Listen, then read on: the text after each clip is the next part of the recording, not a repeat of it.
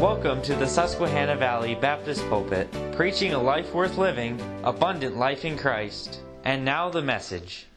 Well, we're here once again in Ephesians chapter 4, and the theme of our message this morning can be found in verse 26 and 27. The scripture reads, "Be ye angry and sin not. Let not the sun go down upon your wrath, neither give place to the devil." You know, the thought occurs to us that we are in a very angry society. Was thinking just recently about Robert Hodgkins. Robert Hodgkins, I believe his name. Anybody familiar with him? Back in 2017, he was irritated over some political events. He had in the past been convicted for domestic abuse, but he was irritated over some political things.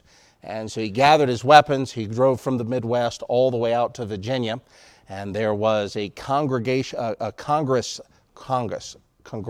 baseball game. And he began to use his weapon and just sprayed that field that was several congressional aides, police officers, and even wounding a majority whip from Congress, an individual that held that position, Mr. Scalise. How many are familiar with that, 2017? How about the name Robert Card? Robert Card. If you've paid any attention to the news recently, the only information that has transcended beyond the crisis in Israel is the shooting in Maine, Lewiston, Maine. And the shooter's been identified as Robert Card. He is since deceased. We're just an angry society. I really struggle with understanding. You say, what do you mean? Well, I just don't understand. I'd really have to hate somebody to shoot them. I'd really have to hate them. And I really don't know how it would be possible to engage in this level of, and it's all cited as terrorism, people that have really never done anything to you.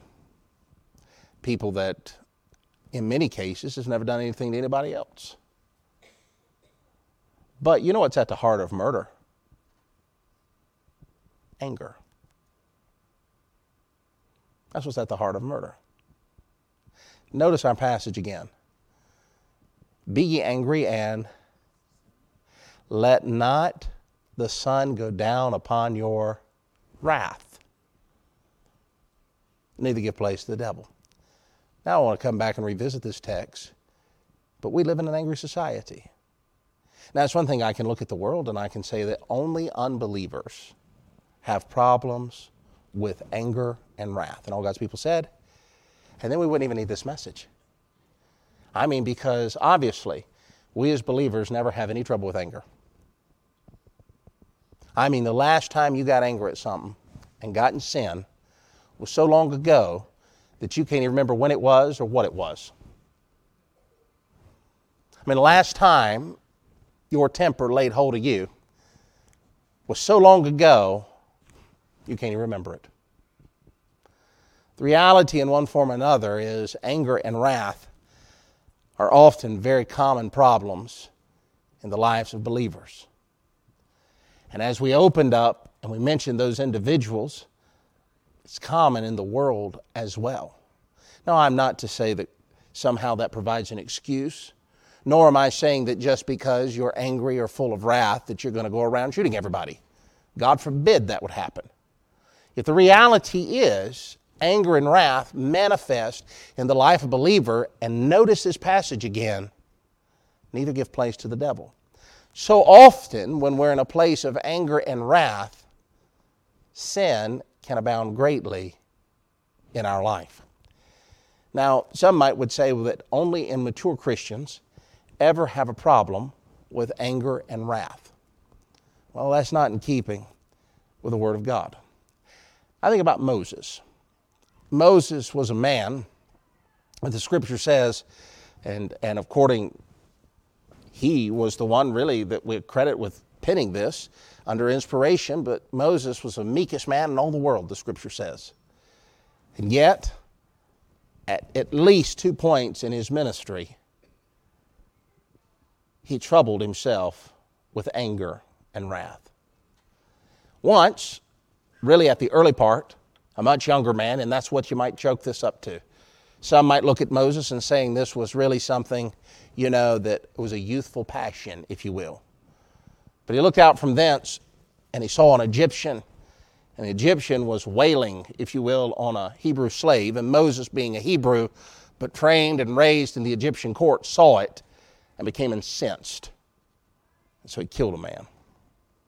As that fled into the desert. And you might chalk that flash of anger up and say, well, that was the only time. And that happened when he was a young man. The young man, he's full of spit and vinegar, and he didn't realize things. But you know what happens if you go to the end of Moses' life?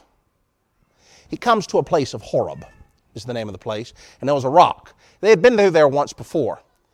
And at this rock, God told him, he said, you're to smite the rock. And when you smite the rock, water will come forth. And so he had done so. And then circling back to that area sometime later, they come to the same place, and the children of Israel committing the same sin and murmuring and complaining, and they need water, and God says, Moses, speak to the rock. And yet Moses did not speak to the rock. He instead struck the rock. We might always chalk that up to him being an old man and just so frustrated. And then there's the whole matter of the breaking of the tablets. Do you remember that? And that happened about the middle of his ministry. What are you saying? I'm seeing Moses, the man that saw the hinder glory of God, was a man that had anger and wrath at times in his life. I think of another man. I believe he's a saved man, but I believe he acted so much in an ungodly fashion that we debate whether or not he was a believer or not, but that was the first king of Israel, Saul. Saul in so many ways could have been used of God to such a great extent. It was never God's will for a son of Benjamin to sit eternally on the throne. God had already granted and willed that through Judah, but that does not mean that the course of events had to unfold as they unfolded. But I think of Saul. Saul was a man that did not come from a royal past that became king. He was from a tribe that had been nearly eradicated, and yet now it's sustained. In fact, you would even look at this, that the group of individuals in the past that tried to eradicate Saul's relatives were now subservient to Saul. I mean, that's the material by which we'd come across with great fairy tales. The ugly goose becomes the coveted goose. I mean, that's the kind of stuff this is. Almost eradicated, and now you're the king of united Israel. It doesn't get better than that. Not coming from a royal lineage whatsoever, from the smallest of tribes, and you are now pronounced the king of Israel. That's a fairy tale ending. That's like growing up. I enjoy this. They're both sides of the political spectrum. But if you listen to some politicians and you listen to some of them having grown up in single-parent homes and having struggled in their existence, some of them grew up in two-parent homes where parents worked all the time, and now their children, through various means, are sitting in places of authority. There's a little bit of that you'd say, wow, that's a pretty interesting story. Well, Saul's is greater still. What really Saul's life is marked by is consistent anger. He hit a point in his life where he's angry at everybody. And it manifested itself in great ways. On multiple occasions, he tried to kill David. The guy had not lifted a finger but to aid Saul.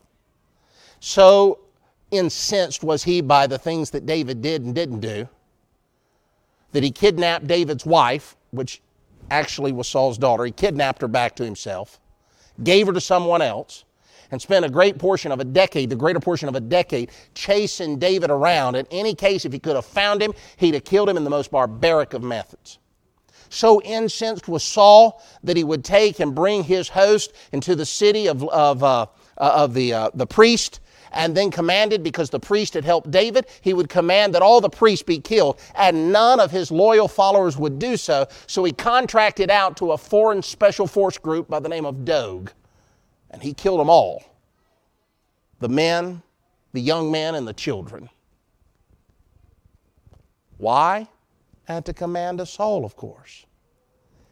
And at the end of his life, incensed by anger and self-pity and vitriolic type wrath, Saul starts giving military commands. He starts giving commands to his militaries that make no logistical or tactical sense whatsoever. They're about to go into a field of battle, and he makes them all fast an indefinite period of time. And then he says, if any man eats, he dies. Well, his right-hand man and arguably his most loyal man had been his son, and Jonathan wasn't there for it. And Jonathan returns and was hungry and ate, and the whole host sees it, and it creates an uproar. And nothing greatly is done about it, because it would be shortly after a time later in that very battle that Jonathan and Saul would meet their end. That's the kind of man Saul was. I'm not talking about the New Testament Saul that we know as Paul the Apostle. I'm talking about the first king of Old Testament Israel. Ravished by anger. The list does not stop there. There are others that we could father throughout Scriptures. It is a common problem in the life of humanity, and also, as we'll find this morning, in the lives of Christians. In fact, it is probably one of the most struggled with sins. In Hebrews chapter 12, we're told to lay aside every weight that so easily doth beset us, and run the race with patience. Besetting sins, weights, lay aside. To lay aside has the idea of casting off and putting away. The weight has the idea of a mass or burden that creates hindrance. And in context with our run, and besetting has the idea of it ensnares us. And though, of course, this scripture in Hebrews is talking about the legalistic system of Judaism and ultimately unbelief, it can be aptly applied to what anger does in the lives of many Christians. It burdens us. It prevents us. It clouds our judgment, it clouds our mind, it distorts our heart. And the ultimate end is it prevents us from accomplishing what God wants us to accomplish in our life and through His power. It is a very common sin. The reality is, abounding anger not only impacts us, but it also impacts all that are around us. And the Scriptures are full of many warnings regarding it. Look, if you will, in Matthew. Hold your place here in Ephesians. Put that marker in there and turn over to Matthew chapter number 5. Matthew chapter number 5, the opening verses, Sermon on the Mount, the Lord speaking to this multitude. Some are believers, some are unbelievers. Probably, I would venture to say, most of them were unbelievers. And He's giving the gospel to them. But one of the great problems with the Jewish multitude that gathered around is they had ascribed beliefs in things that were extra biblical. They had taken the commandments of God and adjudicated them to their own meaning. They had changed what God said in their mind. And in Matthew chapter 5, the Lord is going to use a phrase, at least a half a dozen times, and He'll put it in this sense: ye have heard, it has been said. And He's reflecting back to what the Scripture said, and then He's given the meaning of what it means, and oftentimes the meaning of what it means is not their meaning at all. Notice, if you will, in verse 21, and He's talking about how the Pharisees looked at the law. And the Pharisees looked at the law in one sense, and God said in the previous verse that if your righteousness shall not exceed the righteousness of the scribes and the Pharisees, ye shall in no case enter into the kingdom of heaven. And then it begins in verse 21, ye have heard it said, ye have heard that it was said by them of old time, thou shalt not kill, and whosoever shall kill shall be in danger of judgment. All right, and look at that command in Exodus chapter 20, thou shalt not kill. If I kill, I'm going to be judged. Genesis chapter 9, I could even be the consequence of said murder could be that of capital punishment. By man's hand, I would die. Notice what the Lord said in verse 22. But I say unto you that whosoever is angry with his brother without a cause shall be in danger of the judgment. Let me put it in this sense. God equivalated anger with murder. This is what He did. He sat there and He said, the murder, if you're angry without a cause, you're in danger of the judgment. In fact, in the next few verses, we're here, so we might as well point this out. He said, Whosoever shall say to his brother, Raka, and that's a slanderous word. It has the idea of slandering someone. Specifically, it means worthless, something along that line. That if I was to look at the creation, a brother, be that in a physical sense or be that in a political sense, brother, meaning of the same nation, and I was to begin to defame them, that's the slander of how worthless they were. Or perhaps it's a diabolical criticism of the physical characteristics or of the mental aptitude that they have. The Lord said that's what this idea of Raka is. You shall be in danger of the council. You have to stand in the place of not eternal judgment like murder and anger, but rather in front of a judge. By the way, that's similar today still. He said, but whosoever shall say, thou fool. And he's not talking about a mental comprehension. He's also not talking about foolishness. He's talking about one and accusing a brother that a brother is without the knowledge of God. Hence the last phrase there, the danger of hellfire. But our intent is verse 22. God compared anger to murder. This is a powerful sentiment that the Lord's making. Hold your place here in Matthew because we'll visit it in just a moment, and I want you to turn over to Proverbs.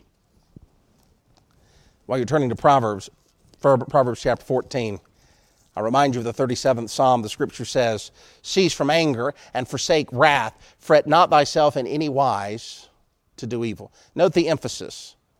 Anger, cease from it. Wrath, forsake it. Notice chapter 14 and verse 29. Now there's several here. I think I've got about a half a dozen. And I tried to put them in chronological order so we can move from chapter 14 forward down towards chapter 30. But notice, if you will, in chapter 14 and verse 29. He that is slow to wrath is of what? Great understanding. But he that is hasty of spirit does what? Exalted folly. Look down chapter 15 and verse 18. A wrathful man, what does he do? Isn't that so true? Now, I'm not asking for you to raise your hand or condemn yourself. I know we're all condemned already. But you ever been angry? What is the natural response of anger projected? Anger received. Notice what he says there. A wrathful man stirreth up strife. An idea of strife is contention. But he that is slow to anger appeases, pacifies, reduces strife. Look at chapter 16. Chapter 16, verse 32. He that is slow to anger is better than the what? Mighty. By inference, that word mighty, it has with it the idea of a mighty, victorious warrior. That's what he's saying. If you are slow to anger, in the context, it's better than a mighty man. He that ruleth his spirit, by contrast, is greater than he that taketh a city. There's a lot of rarity there, isn't it? A lot of rarity. Notice chapter 21. Looking well in verse number 19. So far it's been he. He that is slow to wrath. He is quick to anger. So is that to indicate that she's never have anger? Look at chapter 21 and verse 19. This is going to be a Mother's Day text. It is better, that was a joke. If you're a visitor, that was a joke. Chapter 21 and verse 19, it's better to dwell in the wilderness than with a contentious and angry woman. Anger is no respecter of persons. Look at chapter 22 and verse 24. This is one to consider. Make no friendship with an angry man, and with a furious man thou shalt not. Why? Well, there was a difference between Saul and Moses. Moses struggled at times. Saul was dominated by. That idea, if you want a description, you look at the life of Saul. Saul was a furious man. And the end of that man was destruction. In fact, Saul, through his illegitimate passions and godless actions, wound up destroying his own household. I wonder, as many of the Proverbs are written by Solomon, I wonder if there was a calm reflection upon the life of the previous administration to David, thinking about Saul's life. Look at you will in chapter 25. Chapter 25, verse 23.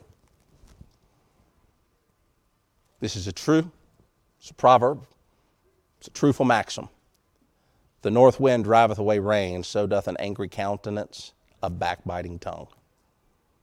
Sounds like there's a positive to anger, doesn't it? You know, you've probably had this experience, but a child can walk in, be backbiting, and then see dad's face. And all of a sudden, instead of backbiting, they'll bite their tongue. You ever had an experience like that? That's what he's talking about. He's not actually talking that dad or mom is angry. It's just their countenance is very stern. Notice, if you will, chapter 27. Two more. Chapter 27 and verse 4.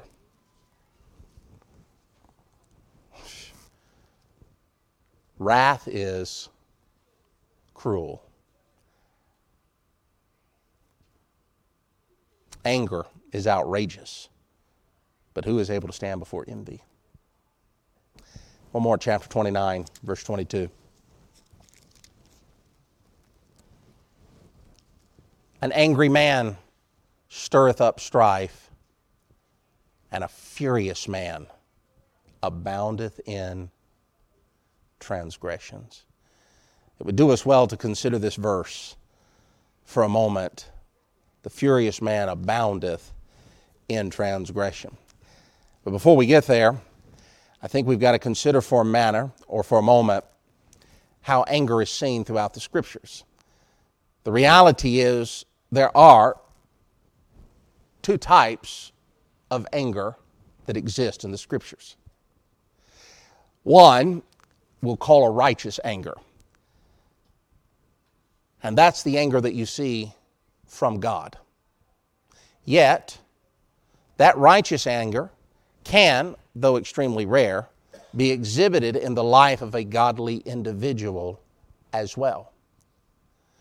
In fact, over in 2 Corinthians, Paul talks about the vehement attitude of the Corinthians. And usually we equate the word vehement with being some type of outcry of anger. But the context of the passion of the verse deals with their passion towards godliness.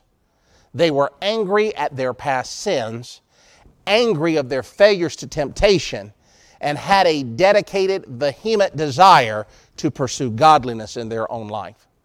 You would say, in a sense, that they experienced a righteous anger towards certain temptations and sins in their life.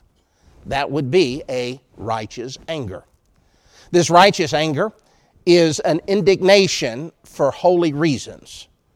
It is to be consumed with a desire for God's righteousness or His will or His honor, or you might even say in defense of His own reputation. This is the type of anger that God has.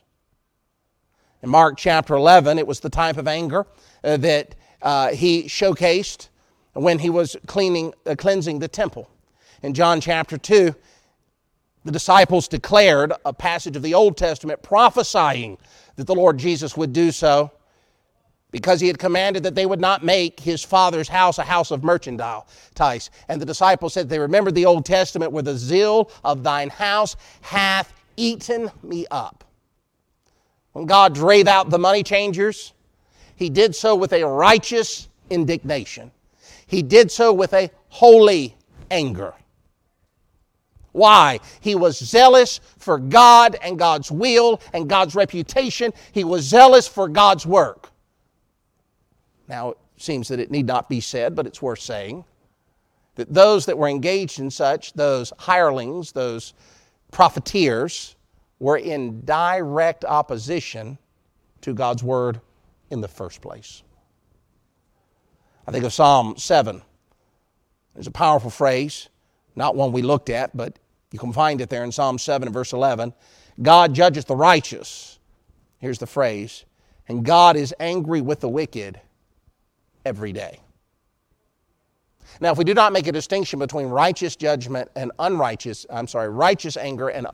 anger, then we could make the assumption that God's anger is also like our anger. But in case we need to be reminded, and we often do, God's not like you. God's certainly not like me. I am called to be like Him. I am not naturally like Him.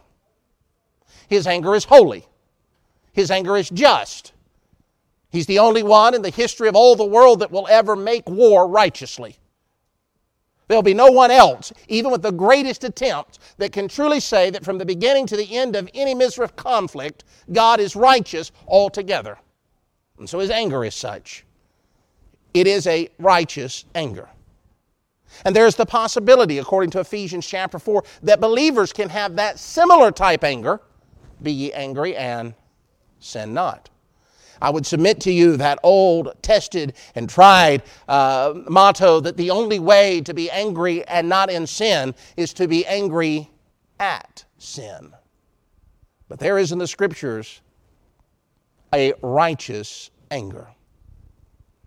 However, the most common form of anger is of the sort of unrighteous anger. It's most common.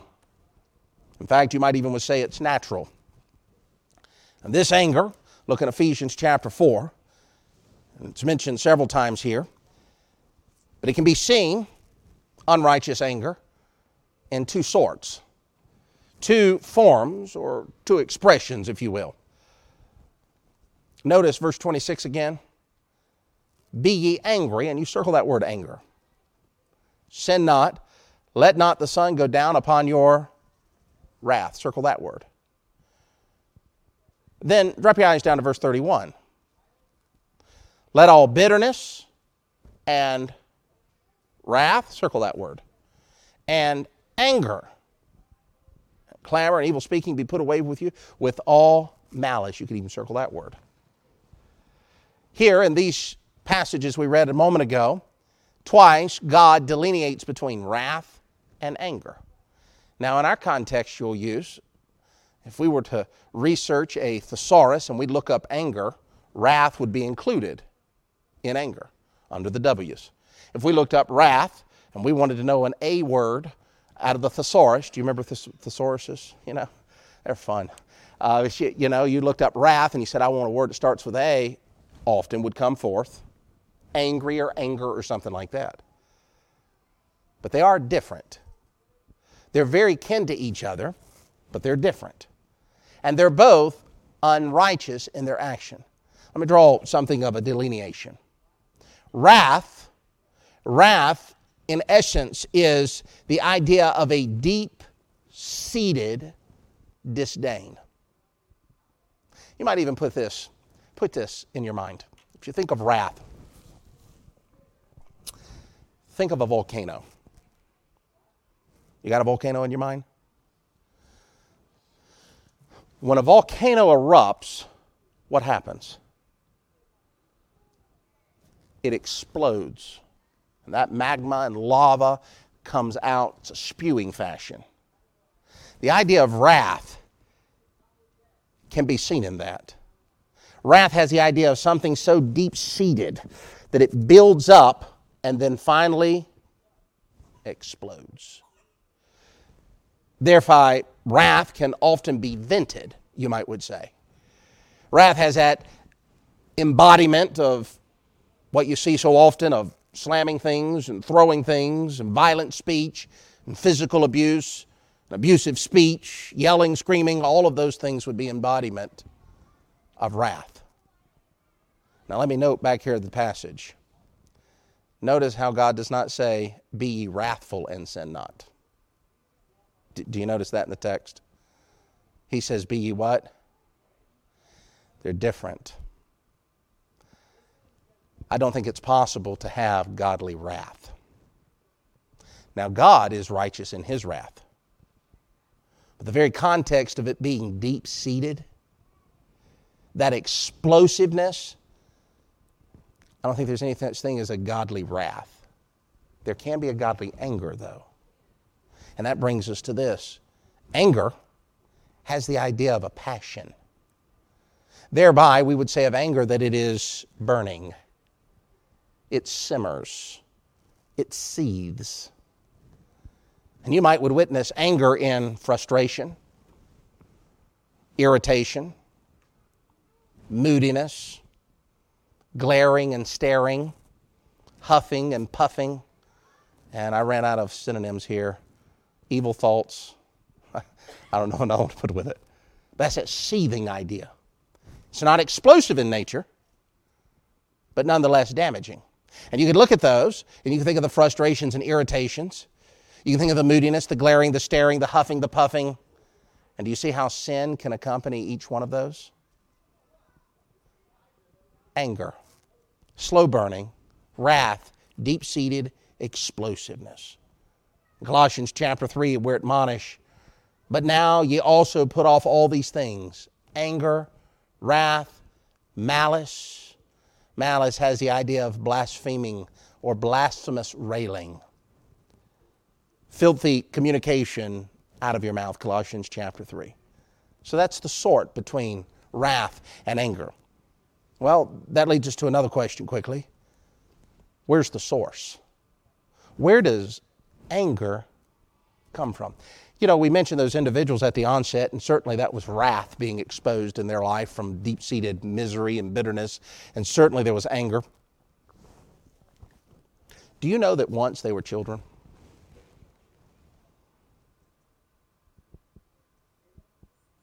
At one time, the most evil person was a child.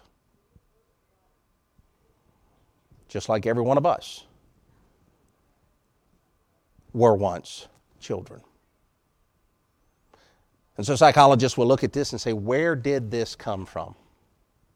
And they'll begin analyzing that. And they'll look back on it, Freudian-based philosophies at the very least, will ultimately come to the general conclusion that it was their parents' fault. That the failure of the child was at the neglect or the dislove or various things of the parents, and that's where that wrath came from. Some will look at it and say, well, that might not be it, because you can have a great family life, you can have parents that love you, and you can be a miserable, hating, wrathful person. And they'll say, it's the culture that they were immersed in. And of course, that list goes on and on and on. But at the end of the day, anger and wrath, friend, is no respecter of persons. It happens to people that politically identify as Democrats and politically identify as Republicans. It's no respecter of demographics. It happens to white people, and it happens to black people. It happens to Latino folks. It's no respecter of person. Anger is no respect of age either. Young people can be angry. Now, their wrath may not follow out suit in the same way an adult is, but adults not without the ability to have wrath and anger. In fact, years ago, I knew a man. He's passed on. He's in heaven now. This man was one of the kindest men that I had ever met in my life. He was kind, giving. That's what I knew of the man. I'd never seen him do an evil thing.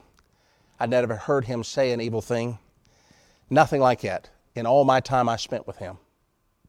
In fact, I felt ashamed at times visiting his house because of how gracious he was. If you were a guest in his house, you could do no wrong. If you sat down in a wrong chair, meaning his chair, you would never know about it. If he was inconvenienced because you were his guest, you'd never hear about it. You'd never know. But my dad and I visited him at once, and he needed help. It seems that one of the back bedrooms, the doorknob, was sticking, and he wanted to change it. And yet in his advanced years, he just could not make it happen. So he asked my dad and I to help him with it. My dad went out there, and my dad had known this guy for years, and I don't know all that ensued, but in a matter of seconds, this old man exploded all over my dad. And I remember standing there saying, this is like a different person. That stuck me so far in my mind he would pass on a few years later. In between that, boy, he's remorseful. What do you blame that on? Well, where does sin come from? Look over in Galatians chapter 5. Did I have you turn there? You're in Ephesians. Turn back 2 epistles, Philippians, Galatians. Look at Galatians chapter 5. I mean, if you're really going to deal with sin, if you're really going to deal rather with anger and wrath, regardless of you being an old man or a young man or a middle-aged man, a man full of vinegar and spit, or a man full of vinegar, or a man that's just emptied of life, where do you begin with? What is the source of anger? Well, God has not been quiet on this matter. Look in Galatians chapter 5 and verse number 19. This is so important that if you write in your Bibles, I would strongly encourage you to underline this. I'd encourage you to highlight it. If you put sticky notes, you put a sticky note. You do whatever you need, because this is the key that opens up the beginning of correction that the Holy Spirit of God can do in your life in so many ways. And if you fail in this key, you'll never correct it. Notice here, now the works of the flesh are manifest, made apparent. Which are these? Adultery, fornication, uncleanness, lasciviousness. Go to verse 20. Idolatry, witchcraft, hatred, variance. It has the idea of debate. Emulations. That's jealous and zealous arguments. There's our word next, isn't it? Wrath. Strife. Strife has the idea of factions that debate angrily their cause. Seditions, divisions, heresies, sects, envyings, murders, drunkenness, revelings, this is carousal, and such like. So I ask a question. Where's anger and wrath from? I mentioned earlier those two fellows we mentioned, they were children once. The meanest, orneriest person that you've ever met in your life was a child at one time. The ultimate place in which this sin was birthed was a direct result of their heart. You see, your sin nature and my sin nature was inherited from your parents, but it has been embraced by your actions. Romans 5 talks about this. Sin entered the world, and death entered upon all men. Why? For all have sinned. That's where anger comes from. Yes, you inherited a sin nature, a proclivity to evil.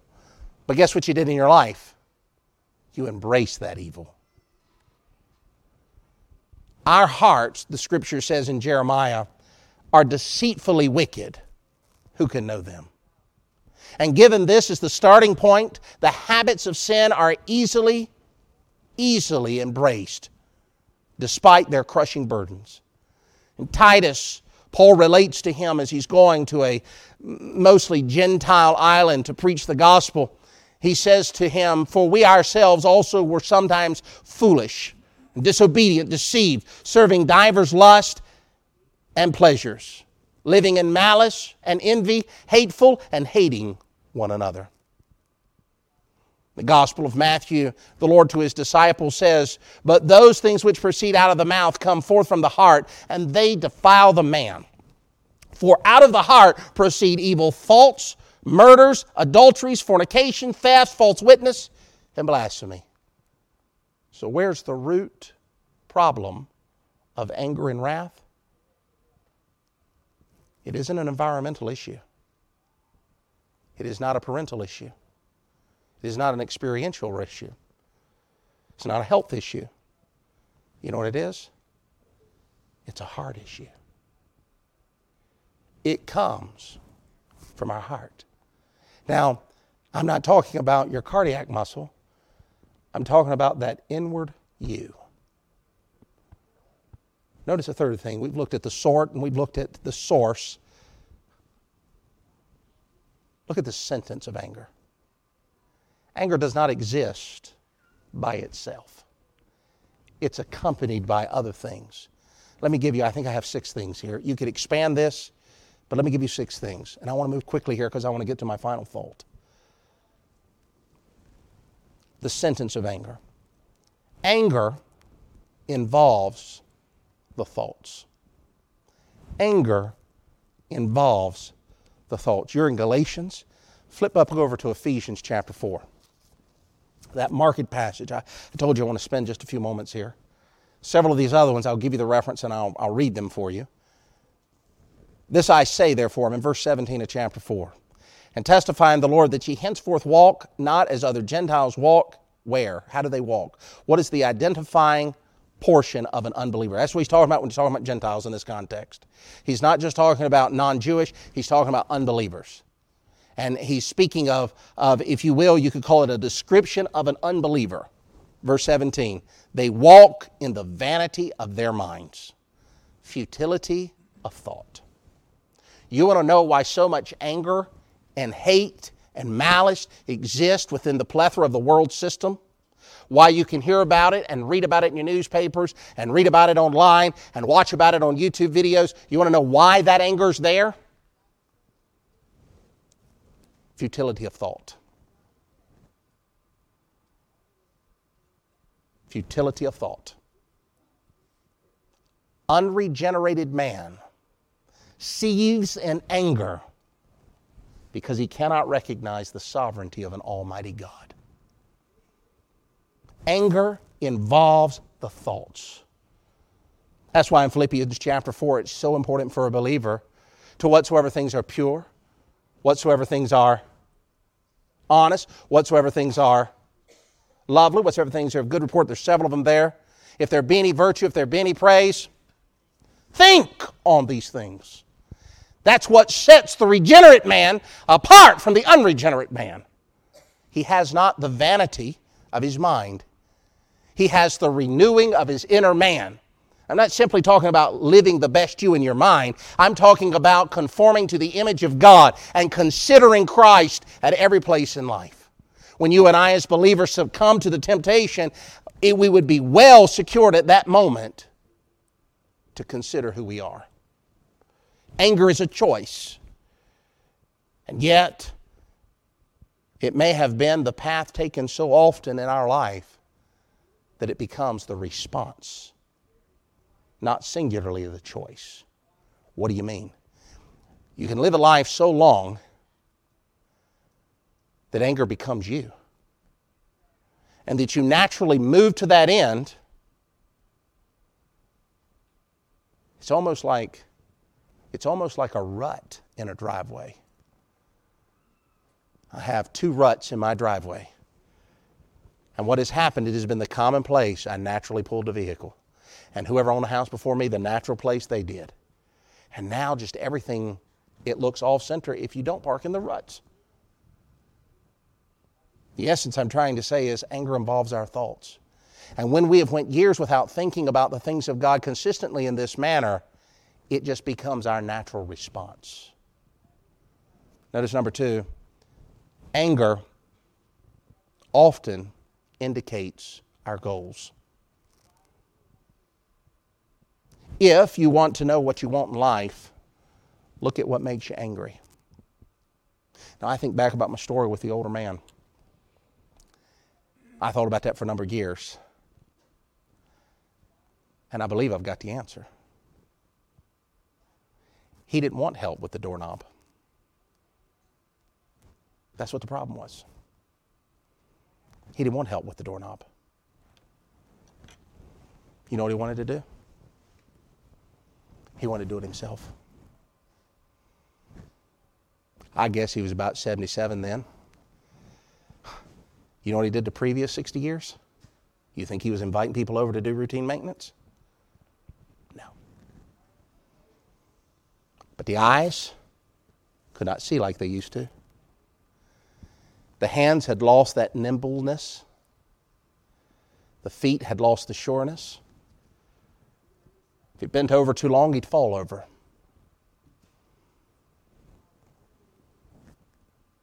You know why the anger occurred in his life? His goals had been interrupted. I submit to you that can be a source of anger. Anger will often highlight what you really want. Anger points in the direction, and many times the wrong direction in life. When whatever is wanted goes unfulfilled or unrealized, what happens? anger commences.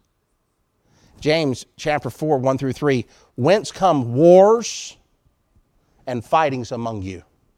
Come they not hence even of your own lust? You lust, and you have not.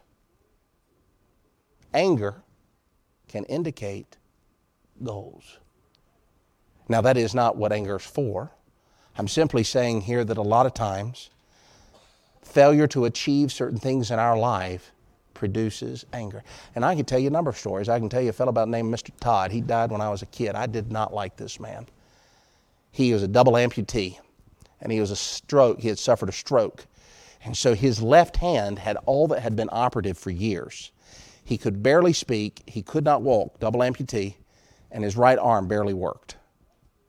And I'd go over to visit him with my dad, and we'd shake hands. And every time, I hated it, he would grab my hand and squeeze it till I was about in tears. It happened like over seconds. My dad would tell me, don't shake his hand. But as soon as my dad turned around, this guy would reach out that left hand, and I naturally, intelligence, would grab it, and he'd about break it. I mean, I'd about be in tears, and his laughter, that's what he would do. Remember it like it was yesterday. He's a mean, ornery cuss. You know what he wanted? More life, more health. Number 3, anger interrupts God's will. Anger never accomplishes anything of eternal value. This is true in marriages. Marital problems, if anger is how you solve things, I promise you before the God of all heaven, it ain't going to help your marriage. If that's your form of child rearing, it ain't much child rearing. It won't accomplish anything. Now, I understand as a parent, you get passionate about things. And to the outside world, that passion might look like it's some evil anger.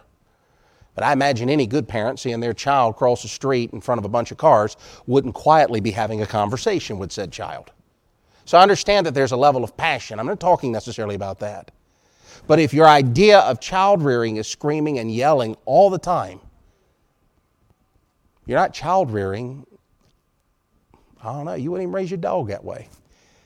Anger interrupts God's will. It doesn't accomplish anything of eternal value. If we're going to be victorious, we must accept that anger is sinful, and therefore it directs us in an ungodly path or action. James 1:20, a verse you should write down. We don't have time to turn there, but ready? The wrath of man worketh not the... Dissect it, bisect it.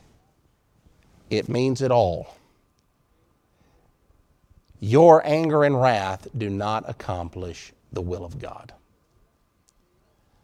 Proverbs 11 says, the desire of the righteous is only good, but the expectation of the wicked is wrath.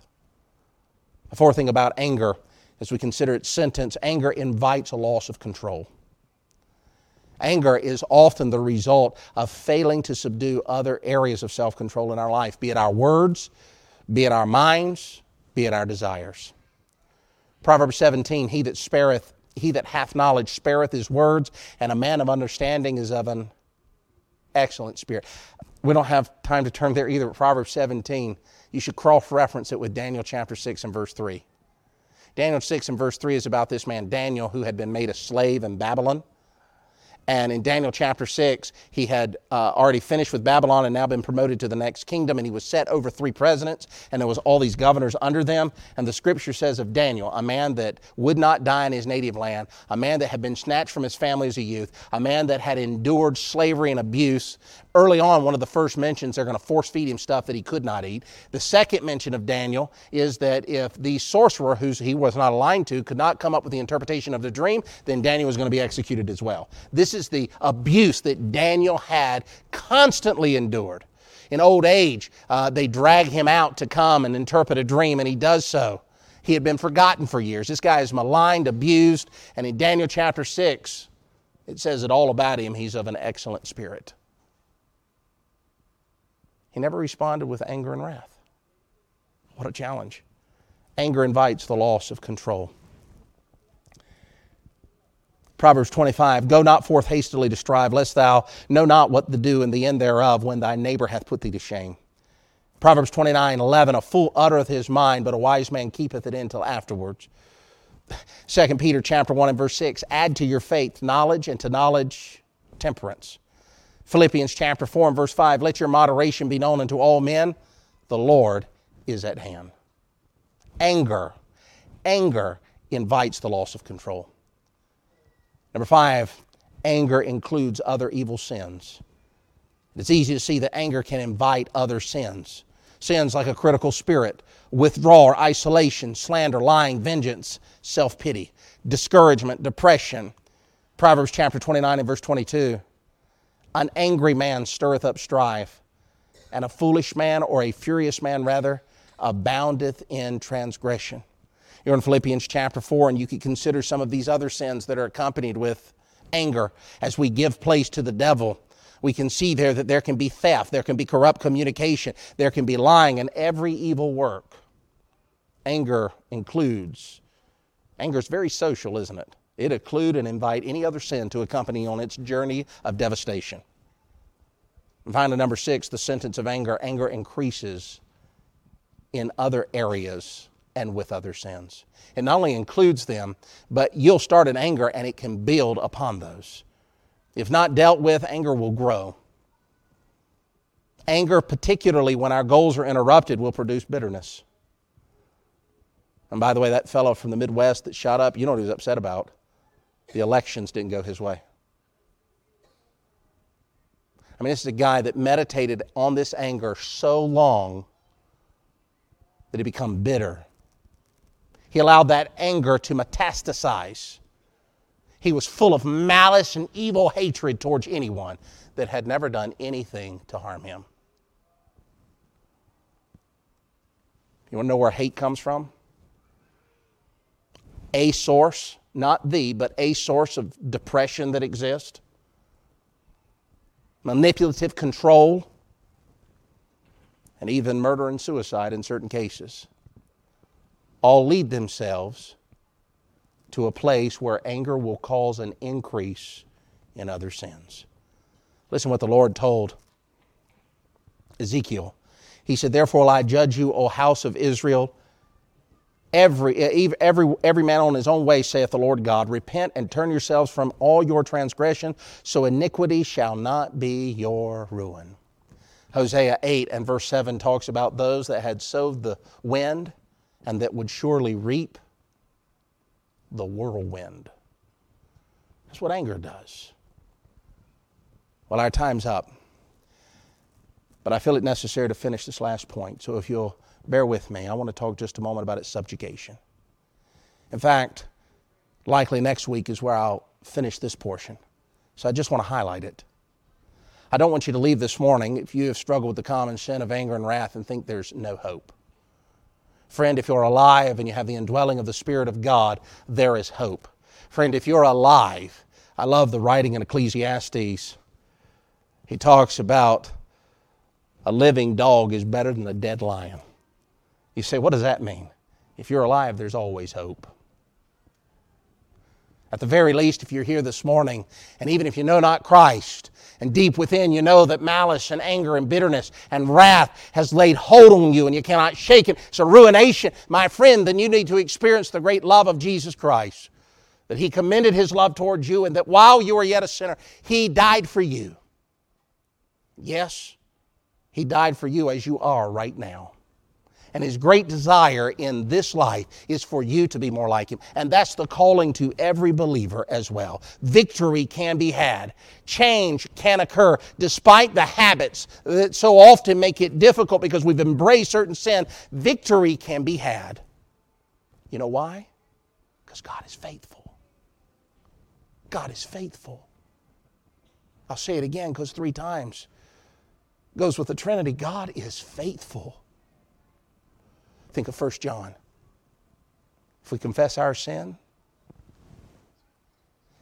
He is faithful.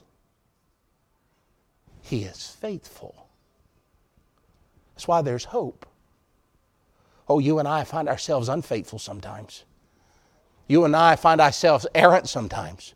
You and I find ourselves fully disgusted with all that we are, but God is faithful. He has commended His love towards us. He has provided a way of salvation, and He will see it until the day of Jesus Christ in the life of His believers. He will complete that work. He is faithful. That's a reason for hope. And yet I'll move beyond that and I'll say, not only is He faithful, but God has provided all the means necessary. That's why we can have hope.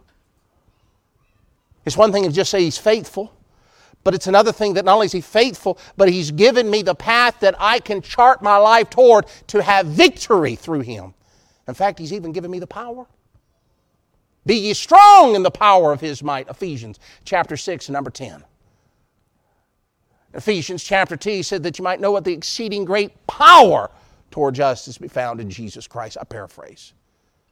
He's provided all that we need.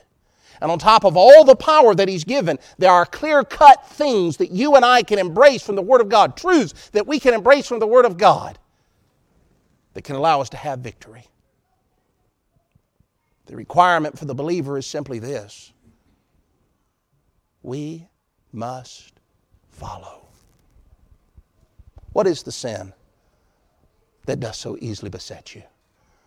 What is that weight that weighs you down? No wonder Hebrews, let us lay aside. Cast off.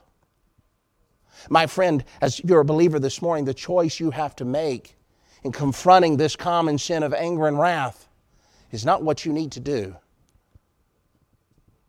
That's not the question. The question is whether you're going to lay it off or keep it on. It's that simple. What do you want to be clothed in? The goodness of self or the greatness of God? That's the question for believers. What do you want to resemble? A good man or a great God? And if the latter, which is the answer, is your pursuit today, then you must walk according to the Spirit. You must develop a deep, abiding relationship with the Spirit of God. My friend, if you're here this morning and you know not Jesus Christ, your first step is not to do. Your first step is to receive. To confess Him and receive Him as your Savior. The psalmist says in the 139th Psalm, "Search me, O God, and know my heart. Try me and know my thoughts, and see if there be any wicked way in me, and lead me in the way that is everlasting." Let's stand to our feet. Father, thank you for listening. If you'd like to contact us, please write us at P.O. Box 126-541, Harrisburg, Pennsylvania 17112, and visit our website at www.svbcpa.org. Until next time,